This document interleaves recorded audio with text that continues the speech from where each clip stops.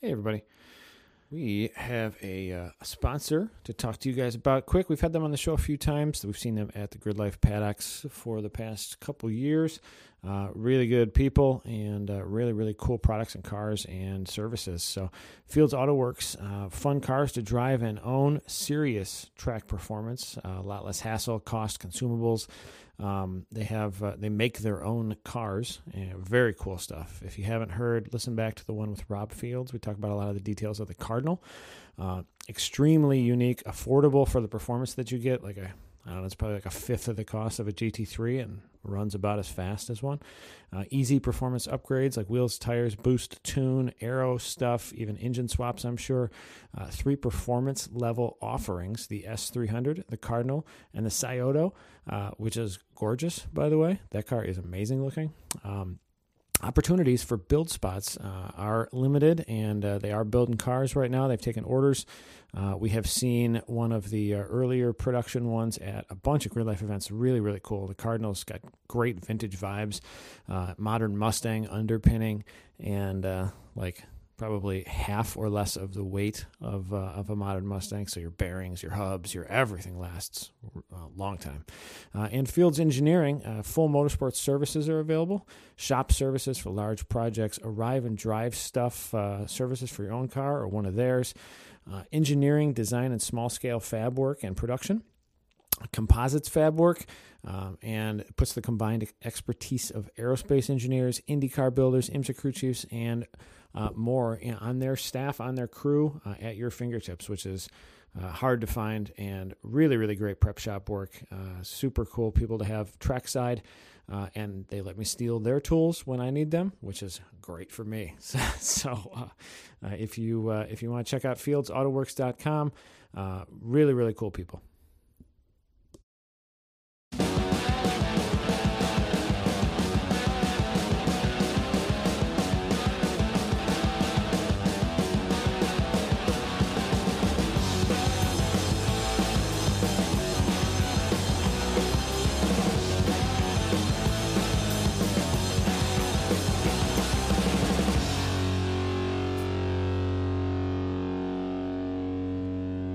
Hey everybody, welcome to Slip Angle.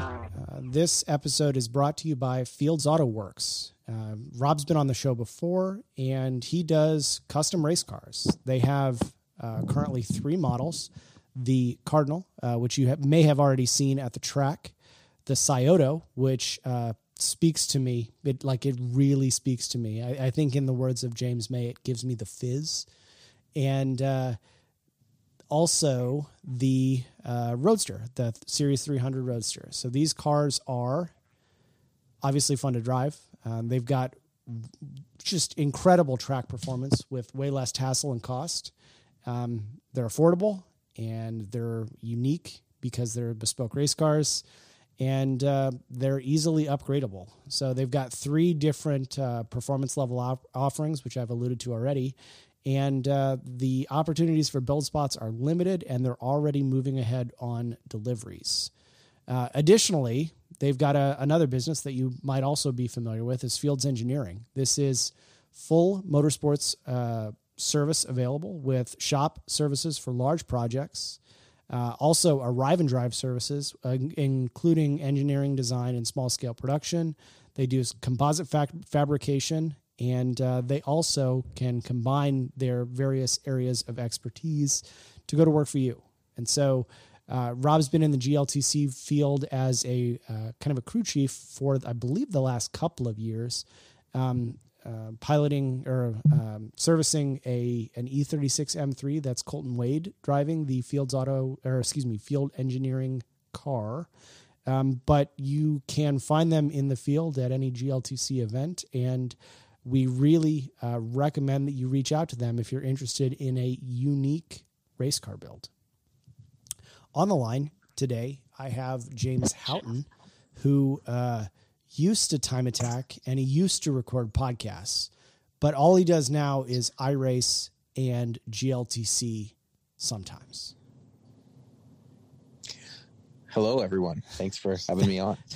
I appreciate that introduction. It was I liked that you delayed a little bit there just to let that put down sink in. I wasn't sure if you were going to say welcome or not, so I was like, Well, waiting for it. the fact that you are welcome should be assumed. I apologize to everyone about the podcast. Realistically, I have no immediate time of when our podcast. Well, I mean, being honest, you're kind of a washed up time attacker at this point. It's been years since you've gone out and competed in an event. Yeah. There might be a car coming to Midwest Festival for me to drive. I will believe it when I see it.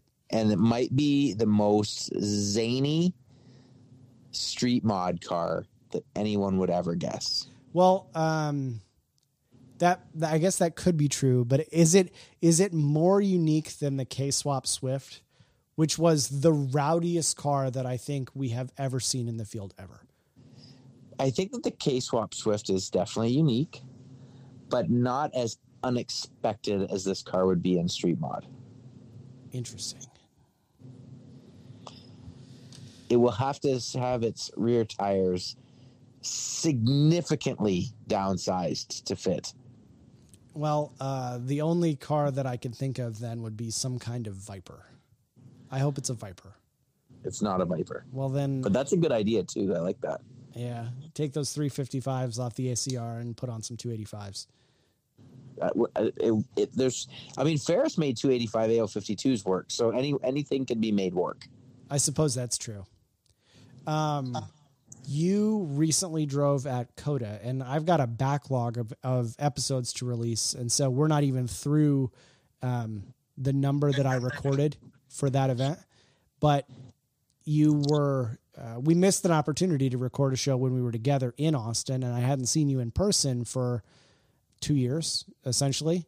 And so how was your weekend? The best and the worst. Highs and lows, yeah? I mean, isn't that usually the case? It seems like that's so. I feel like it's because I'm like a time attacker at heart. Then my wheel-to-wheel weekends are just like have to be kind of time attack-esque. Does that mean that stuff has to break constantly and you're like thrashing to try and get something back together to get back out on track? I mean, that did happen. We have a very serious goal for that not to happen, and we have many things in the works before Midwest to try to improve on that. But it did happen. So tell me about what happened in practice and in qualifying. So that pavement. So I've driven at quite a few different racetracks when the pavement was very, very fresh. I've driven at 1, 2, 3, 4, 5. I've driven at 5 tracks now where the pavement was, to my understanding, only a few weeks old. I've driven at Mosport GP track. I've driven at their small drivers development track. I drove at Watkins Glen within a couple weeks of their latest repave, and I drove at VIR within a couple of weeks of their latest repave. Those Watkins Glen and VIR were about 5 years ago, give or take. And I was not impressed with VIR or Watkins Glen. Mosport was fine, but it didn't feel superhuman or anything like that. Drivers development track again at Mosport was whatever. The pavement at COTA was shockingly grippy. Like, it was on another level. I've never driven on something that seemed so obnoxiously different from what it was beforehand. That's amazing. I know that there's different mixes. First of all, we had sunny, cold weather, which is very good, and especially in the morning. And I'm sure that, with F1 and all the big series that go there, I'm sure that they're, trying to put very, very high quality asphalt down. But we went out on no one knew what to expect. Everyone had heard the pavement was faster. And I don't think anyone really knew what to expect. The pole record was 29.1 and race record was 28.9, I believe, Abe, from last year. Something like that, yeah. So we figured, they've slowed the street tires are narrower. There's no bonus for street tires anymore. My kind of thought going into the weekend was, if we can do 28s, we're in pretty good shape. Continental gave us a set of their, I always forget the name of the new one. It's like their Enduro 200 treadwear tire. Okay. They gave us a set of those to test. We were excited to try them. We did like a 130 flat immediately, like first lap. with all changes to the car and different tires that I'd never driven on. And then it did a high 29 on the second lap. And we were still going through some things and some checks. So we came back in, and I thought, well, if the Falcon is a second to a second and a half faster than this, then we're probably there right off the bat. So that's cool. So we did a couple more laps on the Contis. Again, they felt good. We put the Falcons on we figured we'll do one session at the end of the test day. And I made 2 major errors on the lap and did a 29.0. And I thought, oh, wow, that's pretty cool. I must be in pretty good shape. And then the rumor has it that in the paddock that there was like 6 cars that did a 28 or something like that. And I was like, oh gosh, we're fine, but we're not OP or anything like that. But we had a few things to go over. Again, we hadn't been to a GLTC event in 2 years. We had been campaigning the car north of the border, but there was a bunch of changes. We kind of threw the book at it over the wintertime because there was still a bunch of things that I was just not quite, thrilled with. Still a few improvements that we wanted to make. So there was a bunch of untested stuff. So we went really over the car again that night, make sure everything was ready to go for the next morning. And the next morning I did kind of one sighting lap. Well, first of all, I don't know if anyone's seen the video, but first of all, on the out lap, I did a complete 360 and continued coming out of turn 19, which was quite comical. So that was kind of eye-opening. So after I did that, my first flyer that started about 10 seconds later. Can I interrupt? Yes. So I think you had said that the setup of the car made the warm-up, you said, I think you called it diabolical. Maybe that's the word I used. Okay, so tell me about the experience. Like what about the setup and what in the setup makes the car that way, and how does that dissipate as the tires warm up? So in a front-wheel drive car, especially one with no aero, or I'm not going to call it no aero because we've worked very hard to make as much 0% downforce as we can make. But in my opinion, on a street tire, and it'll be interesting to see how the other front-wheel drive guys kind of, decide on this when they get out to events. To keep the front tires from overheating, you really, in my opinion, have to keep the car set up very loose. Because the back end, yes, it's going to kind of skate around a little bit, but that typically is going to keep heat out of the front tires. Didn't feel like we quite had the car as loose as it needed to be at the end of last year, even though we were pretty aggressive with our rear alignment settings, and we had our rear sway bar set as stiff as it could go. So we made some wholesale changes to the way the rear sway bar worked. And I'm on the radio to Mitch first corner on Friday morning saying, yeah, well, the rear sway bar works now. I could instantly feel that the car had huge increase in rear roll stiffness. And, I think that it's where it needed to be. We were still falling off more than Andy and Jeremy were in that race number 1. But, that's just kind of part of the game with a front-wheel drive car. I mean, front-wheel drive is cool. I love it. I've done it I've raced front-wheel drive forever, but it is not the way, it is. In a perfect world, you don't choose front-wheel drive for a race car like that, in my opinion. I do it, but that's exactly what you did. I do it because I love it, not because I think it's the fastest. That's fair. I think that it was the fastest when we got a 3% penalty for it, a 3% bonus for it. But at a 1% bonus, if I was building a car and I could start with any chassis I want today, I definitely would not choose a front-wheel drive car with only a 1% bonus for GLTC. Well, I think one could definitely argue that 1% is certainly better than 0, but the question is, do you need any? Oh, I mean, if you look at the last couple laps, I think, Andy's second last lap was 1 second faster than mine or something like that. So I think that proves it right there. I got by him early on because he made a little error, not because my car was faster. So we'll see. It'll be interesting to see how things play out throughout the year. But I do think that a front wheel drive car. You know, it was a fairly cool weekend, and as the events get hotter, the penalty for a car that I'm not even going to call it just a front wheel drive car.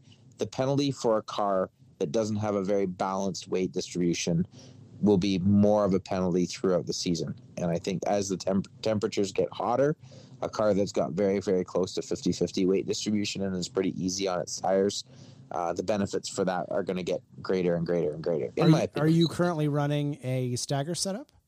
Yes. What were the dimensions? We were running 285 3018 in the front and 255 3518 in the back. We could have run either 265 with the 285 or 295 with the 255. But in the Falcon that we chose to run for the weekend, they did not have a 295 in a tire short enough for us. So we took the penalty and not the penalty, but we didn't optimize as far as running a 285 instead of a 295. Got it. And so you talked a little bit about practice. How did qualifying go? Or did you already talk about qualifying? I didn't talk about practice or qualifying yet. So as soon as I did that 360, we got going. I did a kind of a gentle first lap in practice, and I just wanted to let the rear tires come up to temp. And I went for it in the second lap of practice. And I think my first lap was a 29 or something like that. And I was watching the theoretical, probably more than you should. I would never teach someone to watch it as much as I was watching it. But I started to see this time go down and down and down. And I'm, come off the back straight, turn 12, and it's, deep into the 27s. And I'm thinking, this is insane. I don't know. I wonder how fast, in my mind, I'm kind of thinking, I wonder how fast other guys are going at the same time. And I caught the green C5 Corvette in 16, 17, 18 complex. Okay. And I went around the outside of him and still managed to do a 27.3. Good grief. Which was fastest in practice. And I thought, man, we're in pretty good shape here. Jeremy, good old Jeremy. We love Jeremy. Jeremy told me that he put it all on the line in practice and then proceeded to go a second and a half faster in qualifying. Even though that lap, ended up being a track limits lap, but I think that he could have gone, just the same time as he did in qualifying, as he did, even if he didn't have that track limit issue at exit of 19. So we go out in qualifying. I get a little bit crossed up in turn 1, and I just kind of try to put a banker down. It was not a great lap. It was a 29. And I just made a whole lot of mistakes on my second lap. I ended up doing I believe a 27.7. Looking at the data, 26s were definitely there. Just looking at the 27.3 and the 27.7 together, but it was good enough for P3. And so we started. Sorry, it was technically good enough on track. I don't know if we've talked about this yet, or if you talked about this with anyone else yet, Abe, but it was technically good enough for P5, but Jeremy's fastest lap was scrubbed. Micaiah's wing was too wide, so that put us P3 for the start of the race. And so we were bummed. So now you're set up for P3. I think that puts you on inside track, right, for race 1? That's correct. So what's the strategy going into race 1? So I'm kind of excited because at the pace that they usually have us roll, I would be right in the meat of the power band for second gear. And I don't know if I shouldn't even say the pace the pace that I experienced that we rolled at last year was right in the meat of second gear for me. And I don't know if Tom knew that would be bad for me or what, but he kept creeping and creeping and creeping, and the speed kept picking up and up. And just before we went green, I actually had to grab the next gear because I was kind of brutal. And I was like, "Oh, Tom, you got me!" I felt like he was like reading my mind, that he knew that I was too high in the RPMs. And then Jeremy I kind of showed my nose through the middle between Tom and Andy into turn 1. And that gap closed up, and I just kind of backed out of it. And I feel like when people force the issue in turn 1 too much at COTA, especially on lap 1, they get kind of bound up, and they don't get a good drive off the exit because they're too close to the car in front of them. And everyone else around them is working on getting a better exit. Yeah, so you know what? I realized that this wasn't going to work. I kind of tried to back out a bit back out of it a little bit and figured I'm going to get a good run off, which I did. And I managed to, I think Jeremy had to check out for Andy a little bit, and I was able to get around the outside of Jeremy in turn 2. And then Tom and Andy raced each other pretty hard. And I don't know if that affected the outcome of that race or not, but I give credit to Tom and Andy for not worrying about, who's going to win or not, but they just wanted to race, and I appreciate that. And so we get to the back straight on the first lap, and I show my nose on the inside of Andy, and just as I'm showing my nose to him, he shows his nose to Tom, and I think I'm not going in there 3 wide on lap 1. I thought, Adam and Scott have both explicitly talked about dive bombing people on turn 1, and I said I'm definitely not going to be the one to shove it 3 wide. And Andy got a little bit crossed up coming out of turn 12. I got on the inside, or in between Andy and Tom. I got that spot, and we ended up getting Tom on the back straight on the next lap. And I pulled a little bit of a gap after that, but towards the end of that race, Andy was definitely getting closer and closer and closer. And I think if it was not for Jeremy racing him pretty hard on the last couple laps, I think that I might have been in a bit of trouble there. But we live to fight another day. So, where did you finish? We won our first race back after 2 years. Man, I bet that felt good. Oh, to sleep on that night. I said to the guys, I said, pretty much whatever happens after this, it doesn't really matter that much. I said, we can fix reliability issues. We can fix all sorts of issues. But it's a lot harder to find pace when you don't have pace. Sure. And we worked very hard to try to... I don't want to say that the series has evolved, but the competition certainly has matured, I guess, in GLTC, because for sure. You were, of course, at an event very early in GLTC, but in the absence, the many competitors have come into the series and have put together and optimized cars for the class. And so you're kind of watching from the sidelines, but you're still working on the car and you're doing events locally. But I'm sure it was excruciating to watch people compete in events for several seasons in your absence. Yeah, for sure. I mean, all of 2020 post COTA, and then all of 2021, it's a lot of events that we watched on the live stream, and a lot of sadness watching those events. I mean, happy that everyone was having a good time, but sad that we weren't there to join. But we kind of used that energy and put it towards making any sort of improvements that we felt like we could. And I tried to judge some of those improvements that we were trying to make, by how the racing was happening. And we actually put the car, we kept the car in, I shouldn't say that. For a little bit, we got the car out of GLTC spec in 2020. But end of 2020, we put the car back into GLTC spec. And then with the rules changed in 2021, allowing a bit wider tires and stuff like that, we kept up to that, and we scaled the tires up. And the power, I think the power changed a little bit. So we were kind of trying to keep on top of all of those things and trying to find pace with those rule changes. And we did. I mean, we kept on going faster and faster and faster with the car up in Canada. But you're always kind of worried, is it enough? And I still don't know that it is. We managed to win one race, but people were definitely breathing down our neck. So we'll have to see. Well, and the it seemed like for you, at least, racing was zero sum for the weekend. So you have this fantastic race 1, and things are going swimmingly on Saturday, and then Sunday rolls.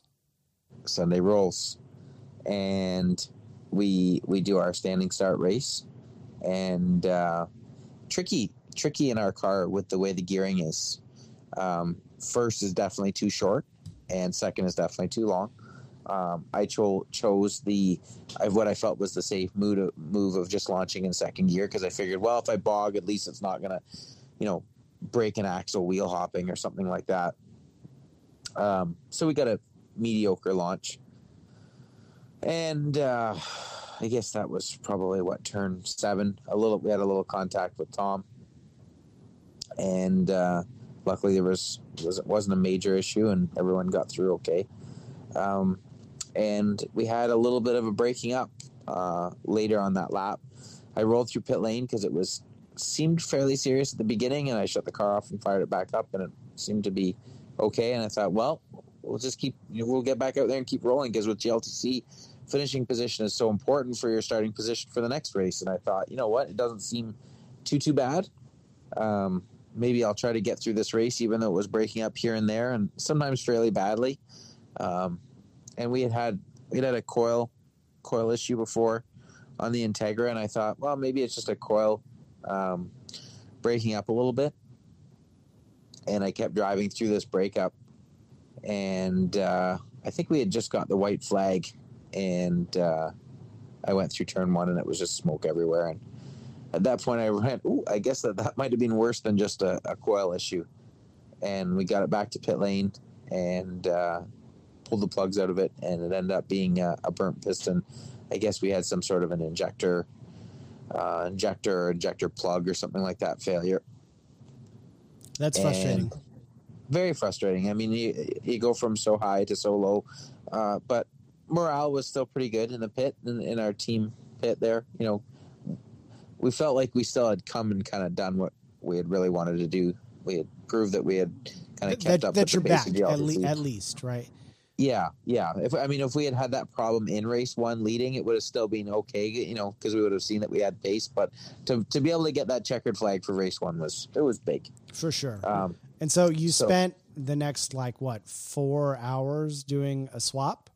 Yeah, I mean, we kind of, at first we were trying to think, can we get the car ready for the next race? But there was just, our spare engine was not dressed, and it will be dressed by the time Gingerman rolls around. We're going to have a completely dressed engine, clutch, flywheel, trans, water pump, everything ready to go in. Probably it will take about a 1 hour to do a changeover at that point. But when you have an engine that still needs to have a water pump put on, and a thermostat housing and an upper coolant port, and et cetera, it ends up taking a fair amount of time. Clutch swapped over, transmission swapped over, and stuff like that. So we knew that we weren't going to make it, even though the guys had the engine out in about 20 minutes. They made that car really, really serviceable, and they had it out, like I say, in about 20 minutes. But like I say, there were so many things to change over, and we just kind of wanted to really establish what was the cause of the issue and make sure we weren't going to have the issue again on this brand new engine that Mitch had literally just finished building that week. And so you're not using, these engines are not just $800 junkyard motors, are they? No. The problem is I got a little bit, so I like to have the flexibility with more RPMs for different tracks, because I'm very passionate about gear ratios and everything like that. And if you have more RPMs, it's makes your potential for your gearing to be even better. So we were revving our stock engine that we came to 2020 with way too high as far as I'm concerned for that. We got away with it for a long time, but in general, eventually we're probably going to have problems. So our first engine, we were revving about 8,600 RPMs, and that's a lot for a stock K24. So I wanted to have a little bit of insurance, and our plan was always to build a motor for GLTC. But then when the border closed and it looked like it was going to be closed for an extended period of time, I thought, well, why don't we have some fun, and we'll put a K20 head on this at the same time, and we'll put another set of cams in it. So the motor that had the problem at COTA on ethanol has actually made 290 wheel before. Good grief. Yeah, we had it detuned down to 230. But yeah, it's made 290. We were just running on pump gas. It's only made 280 on pump gas, but still a pretty good number. For sure. And it's not a crazy combo. It's still a ported RBC, and it's still an unported head, and it's got drag cartel 2.2 cams in it and stuff like that. But it's still a pretty basic build, but just a good combination of parts and a really strong power band. For sure. So we had the exact clone of that motor. That was always our plan. And we're like, well, there's no point in having a different motor if it's not a full clone, because then what are you going to do tune related, right? So if you've got an absolute clone of it, then you can run the same tune and not have to worry too much about it. Right. So we put the other motor in. We started from the back for race 4, just just kind of for fun, really, at that point. I mean, the weekend was done, DNF in race 2 and a DNS in race 3, and that's pretty much it for the weekend. No, for sure. And I said to Mitch, we don't have to do this. And he's like, well, we got to change it back at the shop anyways, and we're all here, so this will take less time away from the shop when we get back. And if we get it back out for race 4, great. And if there's something we don't like by the sounds of it when we fire it up, then we won't run it. So we took the green for race 4, and we put a new set of injectors in, thinking that it might have been an injector problem. And I think it ended up being part of the injector wiring that was the problem, because it was good for a full lap, and going into the turn 7 area, the same spot that we had contact on in the morning session, I just heard it break up ever so slightly. And you know what? It might have come back and been fine, but I just heard it for like less than a split second. And I just immediately shut it off. I was like, I am not hurting 2 motors in one day. Oh, There's yeah, zero that would be a chance. rough day. I think the discretion there is probably bring the car back home safe and figure it out for the next race. Yeah. So if we were in a point situation for a weekend, I might have let it, break up for more than 1 second. But in that scenario, I was like, we have absolutely nothing to gain here. So I'm just happy that, seemingly we're in good shape and the car's back together and hopefully ready to race for AMP for the next weekend for AMP with just some small buttoning up here and there. So I just shut it down, and we pulled the plugs out of it. Everything looked fine, and we put the plugs back in. And before we loaded it up and started up and ran it, and everything sounded super great. So, so we've got, I've only got a couple minutes left before I have to run, but we're a few weeks out from AMP. Is the car going to be configured the same, or are there changes to strategy for a completely different layout? If I had other options, I might try some different things. If I owned a wing, I would probably consider putting it on because it's pretty free. But I don't own a wing for it, so we're going to stick with our methodology that we've used for that car. We're going to calm the rear alignment settings down a little bit, at least until we get a bit more comfortable with that track, because lots of very close walls around that place. So we're definitely not going to go as aggressive with our alignment specs as we did at COTA. But I'm super excited. We have a very, very, very quiet exhaust for it, so we should be in good shape there. I like the way that muffled K24s sound, to be honest. This one doesn't even really make a sound. This one's got 3 inline mufflers. We built it for a track up north of the border called Calabogie, and I was worried because it's quite a few hours away. I was worried that we would get there and it would be, borderline. And it ended up being so much quieter that they didn't even test it. Like, you normally at Calabogie, you normally have to go to this little booth, and they test it, and then they give you a sticker to pass you. And he's like, okay, rev it to X RPMs, and he just laughed and he put the sticker on the windshield. It is very, very quiet. So, well, that's exciting. So it'll be kind of neat that we don't have to hopefully worry too much about that. And we can just get out and try to learn the track and have some fun. And I'm a little bit nervous because I don't think that the car will shine there as well as I think it will at some other places. But it's just, after being away for so long, we can't stand the idea of missing anything. So we're going to try to hit as many events this year as we possibly can. Well, I'm looking forward to it. I expect that I'll be down there on Thursday night, and perhaps we can finish the rest of this podcast when we get there, or maybe just record another one. Who knows? That sounds like a great plan. Thanks a lot for being on the show, and look forward to seeing you soon. Thanks so much. Thanks, everyone.